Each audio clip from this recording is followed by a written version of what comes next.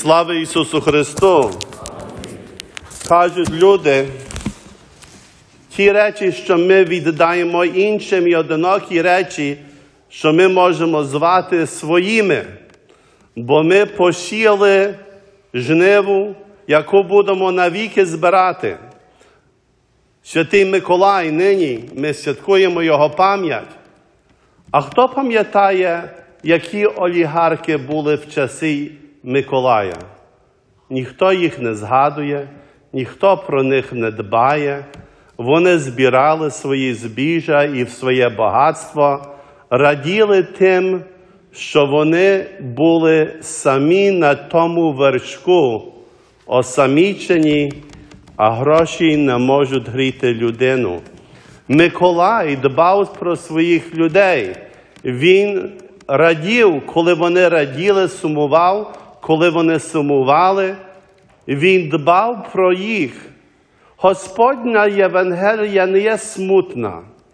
Спокуса часом приходить, бо ми що зле зробимо або зле живемо, і нечистий дух хоче взяти від нас надію.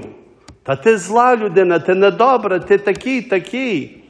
А Христос є одинокий, що каже: дитино, завжди відкриті двері милосердя, якщо ти хочеш шукати милосердя. Завжди твоє майбутнє є світле. Бо це, що було, минуло, а Боже прощення завжди готове для нас. Коли євреї носили кивот Старого Завіту, херовими стояли своїми крилма, озолочені херовими, а там, де були херовими,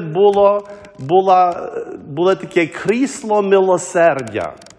Нині ми маємо на престолі кивот Нового Завіту, де святі тайни зберігаються, і там є крісло милосердя. І як часто ми кажемо: Боже, Господи, помилуй, а це помилування походить від єврейського слова «хесед», цю любов, що Бог, коли Він рішає нас любити, ніколи не відкидає ту любов, не лишає нас.